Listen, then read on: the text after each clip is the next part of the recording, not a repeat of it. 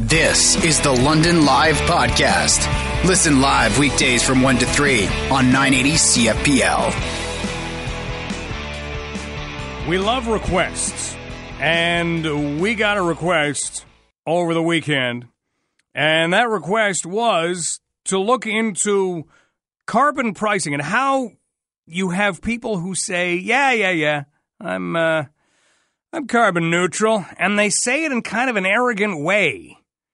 And so we had to look into this, and you can call it either being carbon neutral or using carbon credits, or the more official name, if you want to sound hoity and toity, is carbon offsets. And just as luck would have it, we have a very well-informed global news reporter who has been doing a lot of research on this, follows a lot of what's going on environmentally closely, but follows a lot of things closely. She's an investigative reporter with globalnews.ca, and her name is Jane Gersten, and she joins us now. Jane, how is today going for you? Things are pretty good. How are you? Not too bad. Trying to figure out carbon offsets, and I know this is something that you've been able to do a lot of great work on in the past. If we are to describe so that we know what a carbon offset is, how do we begin? We would start by clarifying that carbon offsetting is not actually a way to lower your emissions.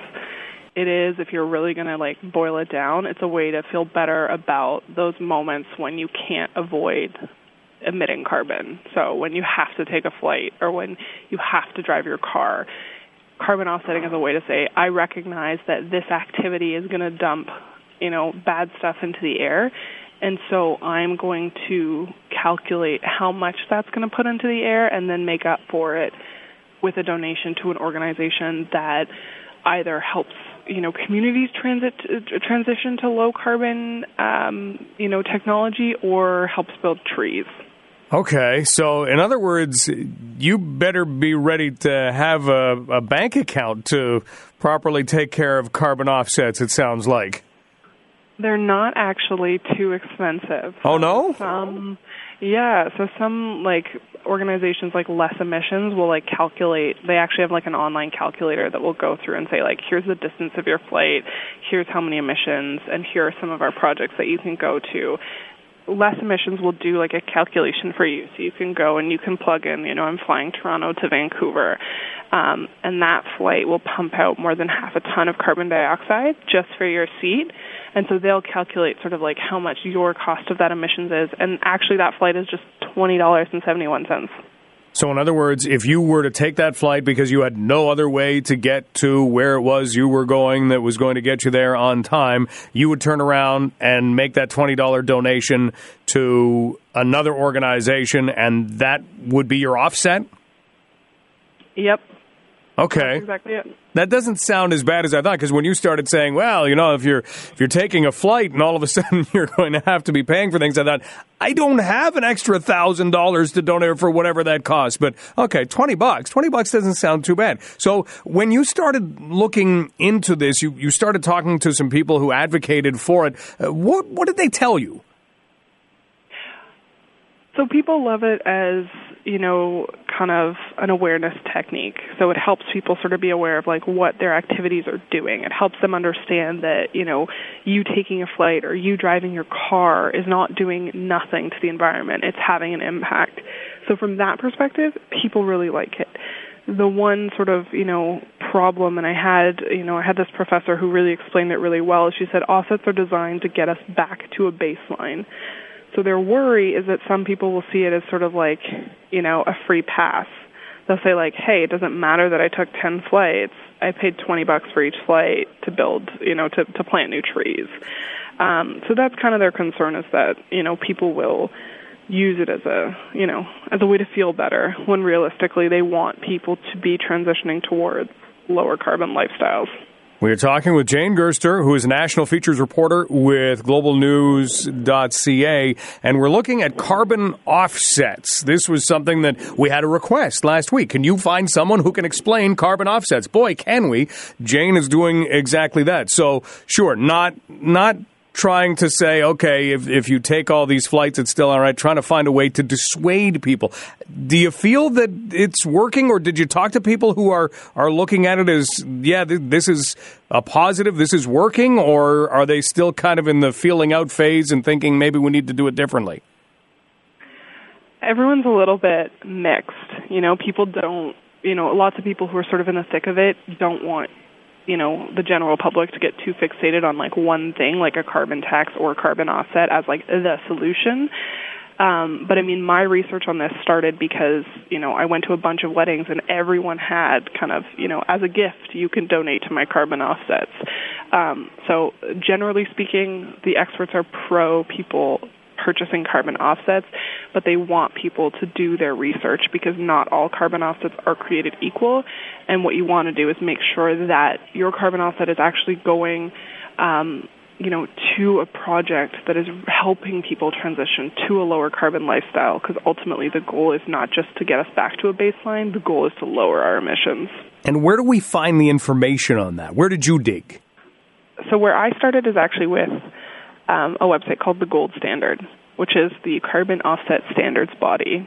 So their job is to evaluate each carbon offset so that you make sure that the one you're picking is actually really getting the most out of your $20. Okay, excellent. Well, we can head there and see how things look, and $20 for a flight gives you maybe a little bit of a, hey, I had to pay that extra little bit. It's kind of like leaving Vancouver. You had to pay that extra little bit just to get out, but at the same time, it at least leaves an impact on you, an impression on you. Jane, we really want to thank you for helping us to understand what this is and how it works. Keep up the great work. Thanks so much. Have a good one. Jane Gersten. On carbon offsets. Jane is an investigative reporter with Global News Online, so you can find her at globalnews.ca. Is that something you'd ever do? I mean, this is not something that you're being forced to do. And here we go, that same conversation that we wind up having when it comes to environmental footprints, when it comes to things like climate change, when it comes to human impact. You've got people saying, yeah, we're not having as big an impact as we think. You've got others saying, yeah, we've got to do things like this. It's kind of a little slap on the wrist. So as Jane outlined it, when you're taking that flight and the flight is costing you money, then you have to look and say, all right, well, yeah, I shouldn't have had to do this. And for instance, this is not a flight from London to Toronto. This would be, let's call it, through the less emissions site. You would have flown 3,348 kilometers, and it would cost you $20.71, as Jane outlined. So that's a flight from Toronto to Vancouver. That's an example. But are you actually going to get off the plane and go, shouldn't have had to do that. I left so much of a carbon footprint. I'm going to go to less emissions, and I'm going to calculate how much I need to pay, and then I'm going to make a donation just to remind myself to try not to do things like this in the future. That's really what using carbon offsets is all about. So if you've got somebody like the Prime Minister, you've got someone else who's saying they're carbon neutral, that's what they're referring to, that they make those little payments to try to keep themselves carbon neutral. Good thing, bad thing, thing that you would ever entertain doing yourself? You can email Mike at 980cfpl.ca if you want to weigh in. But thanks for Alan for requesting that we find out more about carbon offsets. That's how it works. That's what it's asking you to do. It's not a requirement. I mean, would it be better to require people to do things like this instead of bring in a carbon tax? I start to wonder. You know, if all of a sudden there were ways to calculate it, but you'd need to hire an awful lot of people to keep track of roughly 36 million people in this country who are moving around an awful lot, or who are driving around or flying around, or, you know, doing things that are actually making use of carbon. That's not going to happen. So I think that's why we're left to say, yeah, it's up to you. You want to do it? Do it. You don't want to do it? Nobody's going to force your hand.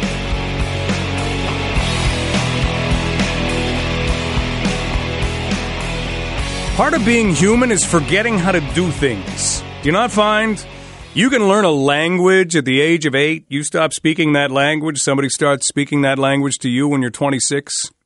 No clue. You have no idea what's going on. You might pick out the odd word. We're humans. We forget. Things get stored way up in that gray matter of ours. We don't know where they are. You got to restart the old synapses, I think. That doesn't sound right, does it? Don't worry. I'm not a doctor.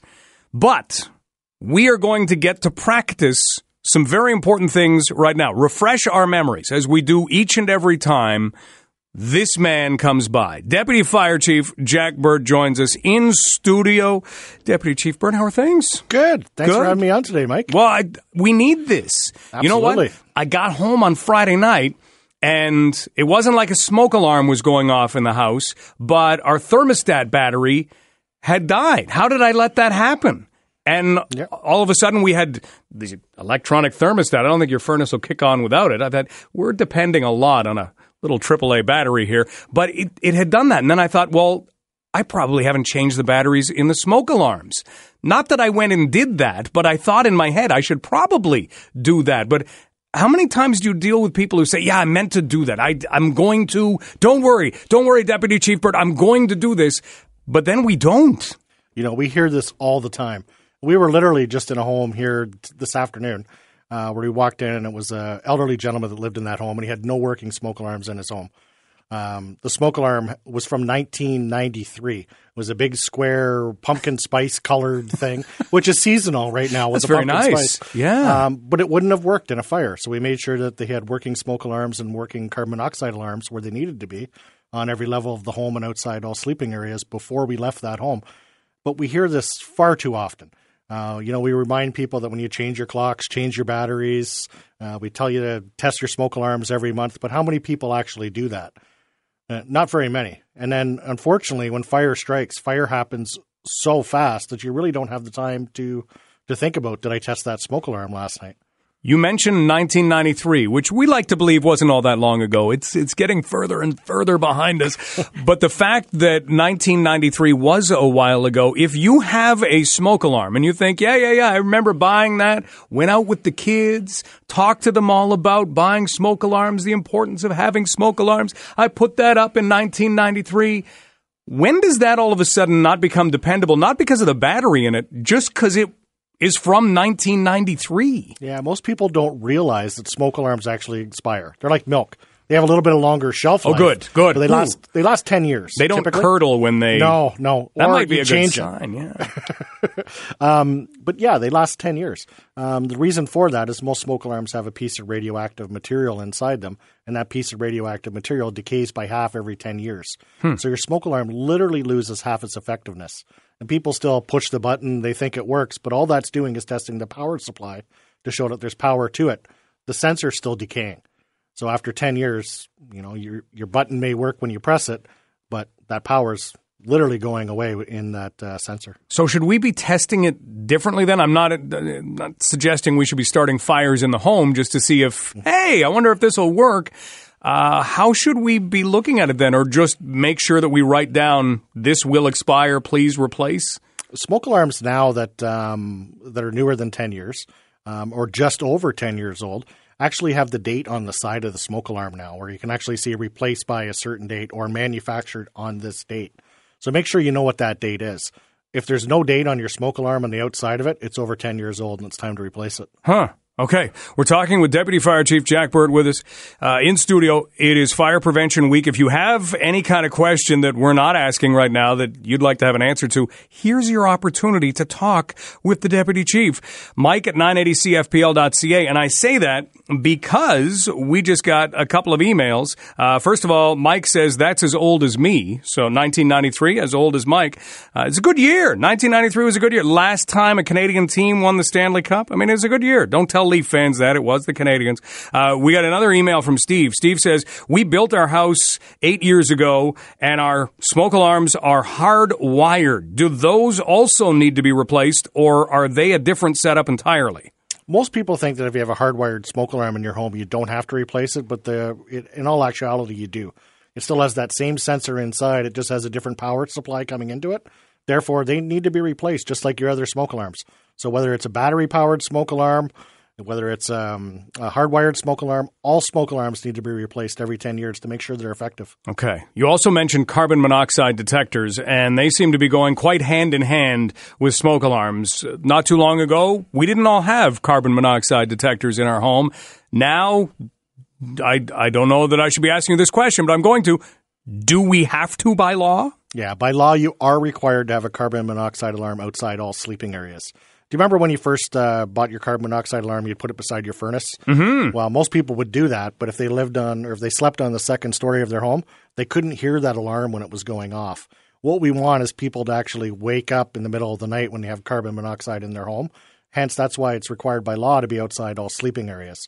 We highly recommend that you put them on every level of your home, but the law does require just outside sleeping areas. And we don't seem to realize how easy it is for carbon monoxide to become an issue in the home. You think about how tight our subdivisions are right now. If you live in a subdivision, you get a snowdrift, all of a sudden it's not being evacuated out of the home very well, is it? Yeah, that's true. And we see that more and more as winter comes on. But right now, everybody's starting to fire their furnaces up.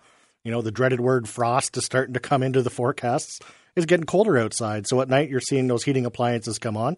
If you don't have, over the course of the summer, maybe a bird's got in there, maybe your flue's blocked, make sure that you're inspecting that before you turn your furnace on to make sure the carbon monoxide is not building up in your home. Because you can't see it, you can't taste it, you certainly can't hear it unless you have a working carbon monoxide alarm in your home. Now, same thing as a smoke detector. Do they have a shelf life too? Yeah, the older models were typically 5 to 7 years, and most of those models are due for replacement now. The newer technology with them where you're seeing the combination smoke CO alarms, they're lasting up to about 10 years. Okay. We're going to talk about some of the things that are causing fires these days and get ready to say, yeah, I do that, or, oh, I haven't done that forever. Well, that might be a good thing. But we'll go through a bit of a checklist when we return. And before we even go away, Deputy Chief Burt, you need to hit us with this. If a smoke alarm is going off in your house, if there is a fire in your home, how long do you have to get out? It's a great question, and most people think that you have lots of time to get out. 20 years ago, you probably had, upwards of 15, 20 minutes to get out. Really? But with the synthetic furnishings that we have in our homes now, and our couches and our drapery and our carpets, you could reach a flashover state in your home in 3 minutes. I watched a video last week where a whole room was consumed in 1 minute from a simple fire that happened on a floor. You have very little time to get out. And you think that smoke alarm, wherever it's placed, it could be 30, 40 seconds before it actually detects the smoke that's building in that room. You have less than a minute to get out of your home when that smoke alarm goes off. Less than a minute? I was thinking we're still at the 3-minute mark here. You're saying less than a minute. Less than a minute. You want to be out of that house. You want to make sure everybody else is out. And you want a meeting place outside so you know that everybody's out and you're not going back in. How do you start a conversation like that without scaring kids? If you've got kids who are 6, 7, 8 years old and you have to say, okay, we gotta talk about this, and you still want them to be able to sleep at night, any suggestions for getting that done? It's important to have some fun with the home escape planning. That way everybody's involved in it. Plan and practice your home escape. We say this all the time, but when was the last time that somebody actually planned and practiced their home escape plan? You don't see it very often. And when you think about it, when you've got a minute to get out of your house and your house is filling up with smoke and you might have one exit that's blocked, do you really think you have the time to start planning a new exit?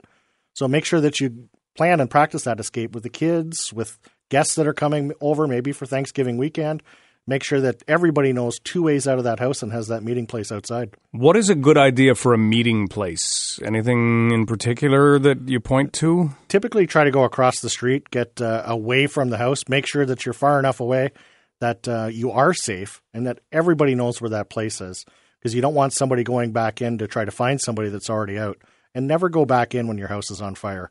Make sure you make that call to 911 and get us there as quick as we can so that we can do our job. Well said. So a tree as opposed to, hey, we'll meet by the red van that's always parked in that driveway. Except when it's always. Not. Exactly. So trees don't usually go far. Trees, mailboxes, a house next door, a neighbor, something along those lines so you're far enough away that everybody can get to it and still be safe. We are going through some excellent tips. It is Fire Prevention Week. And again, we'll go through a checklist of how fires are starting. And it's a lot It's a lot more simple than you might think, and it's so easy to kind of get into the habit of doing something that might be dangerous that you don't even realize because, hey, did that on Thursday, no problem. Did that 2 Tuesdays ago, no problem. Maybe there is a problem, so we'll go through that next. Chief Burt, you get to go into a lot of homes. Have you ever been in a home where there wasn't, not a working smoke alarm, not a smoke alarm, doesn't exist? Yeah, and you know what? We see this far too often. I think people think it won't happen to me until it actually does. And when you don't have that detection, those consequences could be fatal. Huh. Well, we're going to talk about what is causing fires, but I do want to go because Candace has sent an email to Mike at 980cfpl.ca, and Candace said we had to look into a different kind of smoke alarm because after one malfunctioned and went off in our home, we realized our son, who was sleeping inside the room next to the fire alarm, did not wake up. So we looked into one that actually incorporated a parent's voice. Is this something that you would recommend if you have kids? It's always important to have that audible alarm. If you do have kids, though, you can put one of those types of smoke alarms inside their room that has the parent's voice that says wake up or get up, something along those lines, just to make sure that the kid does get up. But also you can incorporate strobe lights into those so the light starts flashing, just as another sensory perception just to actually get you to come up. Wow. Yeah, because the waking up part has, like you say, it could take 40 seconds for the smoke alarm to go off. It could take another 20 seconds for you to wake up. How many times does your alarm become part of your dream? And you're thinking, what is that noise? And it's some weird thing in your dream. And then you realize, wait a minute, that's my alarm. And then you have to get up. Okay, so that's a great tip. Strobe lights now exist for smoke alarms. Absolutely. Okay. Absolutely. Look into those. Let's talk about what is causing fires these days. If we're to look at, say, the number one cause, what are you seeing? Cooking. Cooking. Yeah, still cooking. It's been the number one cause for a number of years. We always tell people to look while they cook, stand by their pan, watch what you eat, be still by the grill. We keep throwing these rhymes out so people will actually remember it. Like, see snow, go slow. Yes. Right? People now remember that one, but we're still trying to pump out these lines to make people stay in the kitchen when they're cooking. Sometimes that dreaded doorbell goes off. You got company coming over. Grab a spatula out of the kitchen. Take it with you in your hand to the door to remind you that you still have something on the stove. And then get back to the kitchen to make sure that you know that your cooking's still safe. So is that the big deal? Like people will be cooking, leave, get distracted? Because as if we didn't have enough things to distract us, you can always find one more. That's the issue? People are leaving the kitchen, not realizing they have something on the stove? Yeah, and it happens more than you think. Last week we had 7 serious fires, and 5 of them were a direct result of cooking. Unattended cooking, people just walking out of the kitchen or leaving their home altogether with something on the stove. Yeah. But typically it's just somebody walking into another room, the TV's on, they start texting, just something to distract them enough to make them forget that they're cooking. And then what else? If it's not cooking, what else is high on the list? Smoking, believe it or not, people smoking inside is still our number one cause of fatal fires here in London. 5 of our last 7 fatalities here in London have been caused by careless smoking. Right? You drop a cigarette in your chair, you fall asleep, you might have had too much to drink. We tell everybody, smoke outside. Don't smoke inside, or if you're smoking inside, make sure that you have a deep enough ashtray that you're putting it out and you're putting it right out every time. Otherwise, those consequences could be fatal. Yeah. Wow. And what is that for fatal fires again? Go through that stat. It's 5 for 7. 5 of the last 7. Oh. And how about candles? Is that still an issue? Yeah. You know what? I always tell people when you go out, blow out. It's another rhyme that we just keep throwing these rhymes out here. But they're catchy, and it causes people to think about that. When you leave a room, blow out that candle. In my career, I've seen dogs knock candles over or cats knock candles over when you're out of a room, and next thing you know, you have a room that's on fire. And like I said earlier, those room fires, they can start, and that whole room could be on fire in a minute. To put that in perspective, that's like brushing your teeth before you go to bed. In that time frame, you could have a whole room consumed by fire. Wow. Well, it's certainly something to go over, certainly something to practice, certainly something to talk to your family about or whoever you're living with. Make sure that you've got that escape plan. 2 exits, right? 2 ways out. 2 ways out just in case one of them is blocked and you don't have any time to go looking around. This is not 1965 where the fire remains contained to a room and you can go around the rest of the house. If you know there's a fire, out you go. Yeah, and make sure that you call 911 as soon as you can. We'll get there as quick as we can, and we'll do our jobs. Deputy Chief Burt, thank you for doing your job today. Thanks for stopping by. Thanks for having me on there. It was a pleasure.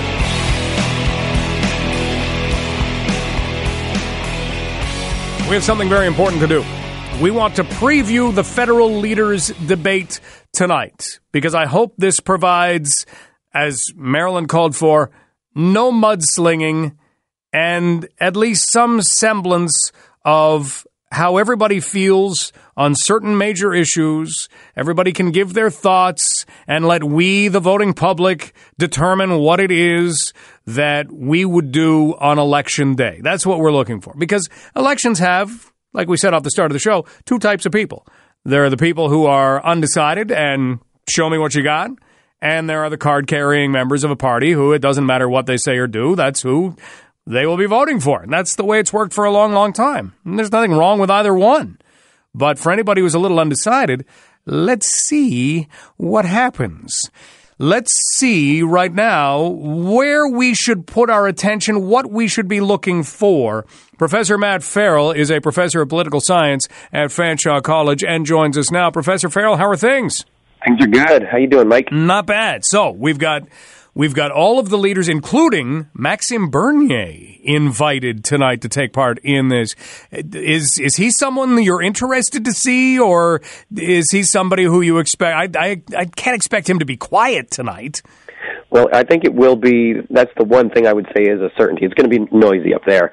It'll be a little chaotic, just frankly because of the sheer number of leaders we've got up there. This is, I think, the most we've had in a long time, with 6 leaders sharing the stage. We've got questions going to be peppered from all over the place. They've been submitted by Canadians.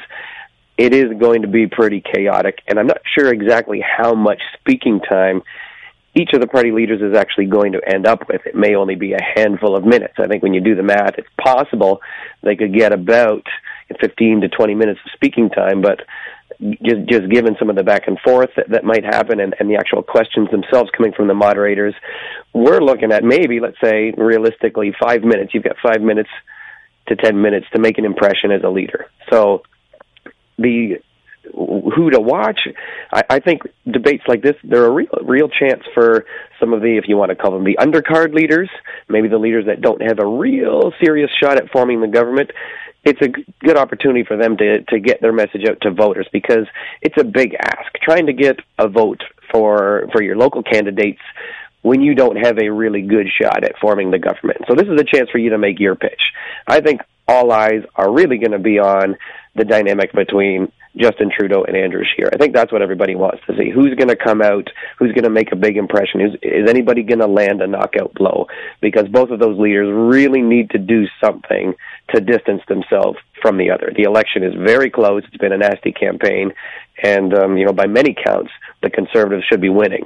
So this is a chance, perhaps, for Andrew Scheer to make the biggest impression. There seems to be some nitpicky stuff that's been going on, whether it's citizenship or 2 planes or passports or did you enroll in a draft and that kind of thing. Do you think we get away from that stuff tonight, or are you concerned that stuff may trickle into this debate too?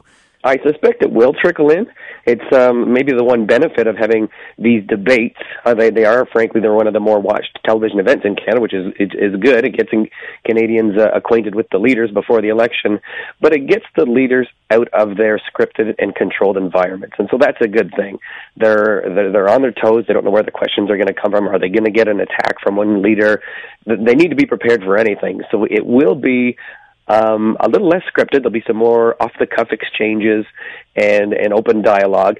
So will that produce, maybe a departure from some of the scripted campaign attacks? As you noted, they aren't really substantive. There's not a lot of talk about policy, a lot of character stuff, a lot of wedge issue stuff. So maybe this is a chance for the leaders to actually talk about policy.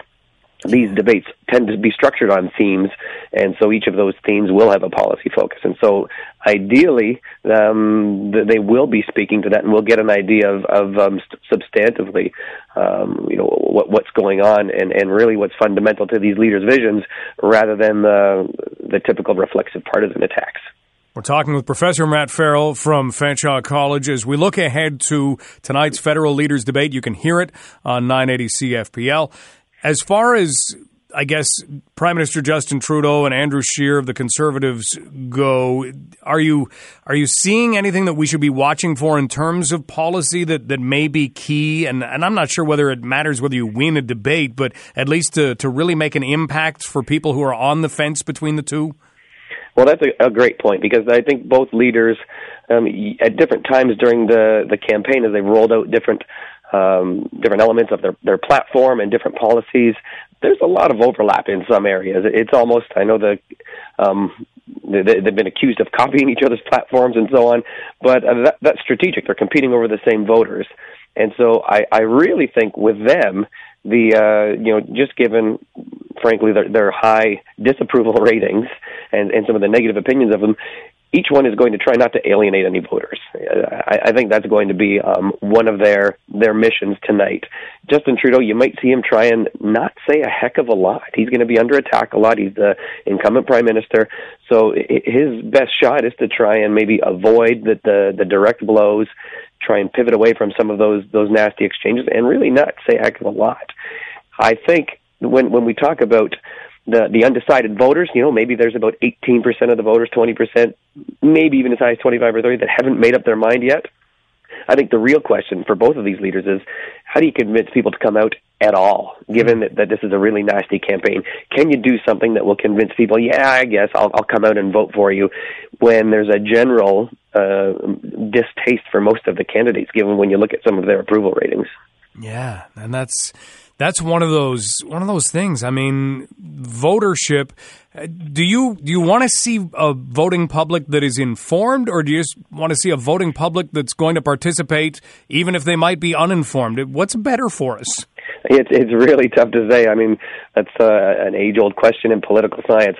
But we live in an era of extreme affective polarization, where we know the electorate can be sort of sorted into two approximately sides, roughly a right and a left side. They really don't like each other. They're pretty entrenched. You're not going to change their mind. And so we know those folks are hyper-engaged in politics. We know that they're dialed in. The Liberals can count on their support. The Conservatives and even the NDP have a pretty, they've got a significant floor of voters that they can rely on. Nothing is going to change the mind of those voters. And so, more information or not, it's almost part of your identity at that point. So the real swing voters, you talk about, the knowledge to sort of, take that information, turn that into a vote choice. There is a solid number out there. Maybe it's around 20%, maybe it's less, of people that will genuinely be informed. I don't know what the right balance is there. I don't even know how you really discern that information. But I think at the end of the day, we want more people voting. We do want to see that. That's kind of a metric for a healthy democracy. When you've got a lot of people participating in the process, that is a good thing, I think it's fair to say. You can get into the weeds a bit when you talk about how informed those votes actually are. But hey, if people are going to leave their house and vote, as somebody that's teaches political science, I'll take it. I'm all for civic engagement. Good. As a final thing, and we're talking with Professor Matt Farrell, Professor of Political Science at Fanshawe College, the positioning of the leaders on stage, does that matter much where they stand? It can. Some of the most notable exchanges in Canadian debates, think of the John Turner and Brian Mulroney, they're right next to each other. And so that definitely helps. I don't know if, what it's going to look like with six of them on stage. We're going to see a lot of pointing and waving, I suspect. In the past, that they've been sitting around a table seated. There's no good way to make this happen when you've got so many leaders. But I would suspect the physical positioning, whether you're next to somebody you want to attack, that could be advantageous to you. If you're Justin Trudeau, I mean, that's something you're really going to be mindful of. Where are these attacks coming from? So yeah, the way that the candidates use the physical space and how they're arranged, it can have an impact, especially when you think of their body language and the way voters are perceiving them. Are they sweating? Are they looking nervous? Are they writing a lot? All of that stuff is really going to be front of mind and on display. Well, we'll see what does play out tonight. Professor Farrell, thanks so much for helping us to preview it. Thanks for having me, Mike. Take care. That's Professor Matt Farrell from Fanshawe College. So, yeah, that kind of stuff matters. 6 of them on stage. It'll be up to the moderator to kind of control things, and that will be the toughest end of this, especially if one of them wants to be very outspoken. And you could see perhaps Maxime Bernier trying to be that person, trying to, if nothing else, disrupt what's going on, throw someone off their game, make somebody look bad. And that'll make for fun listening, fun watching. You've been listening to the London Live Podcast. Catch the show live on weekdays from 1 to 3.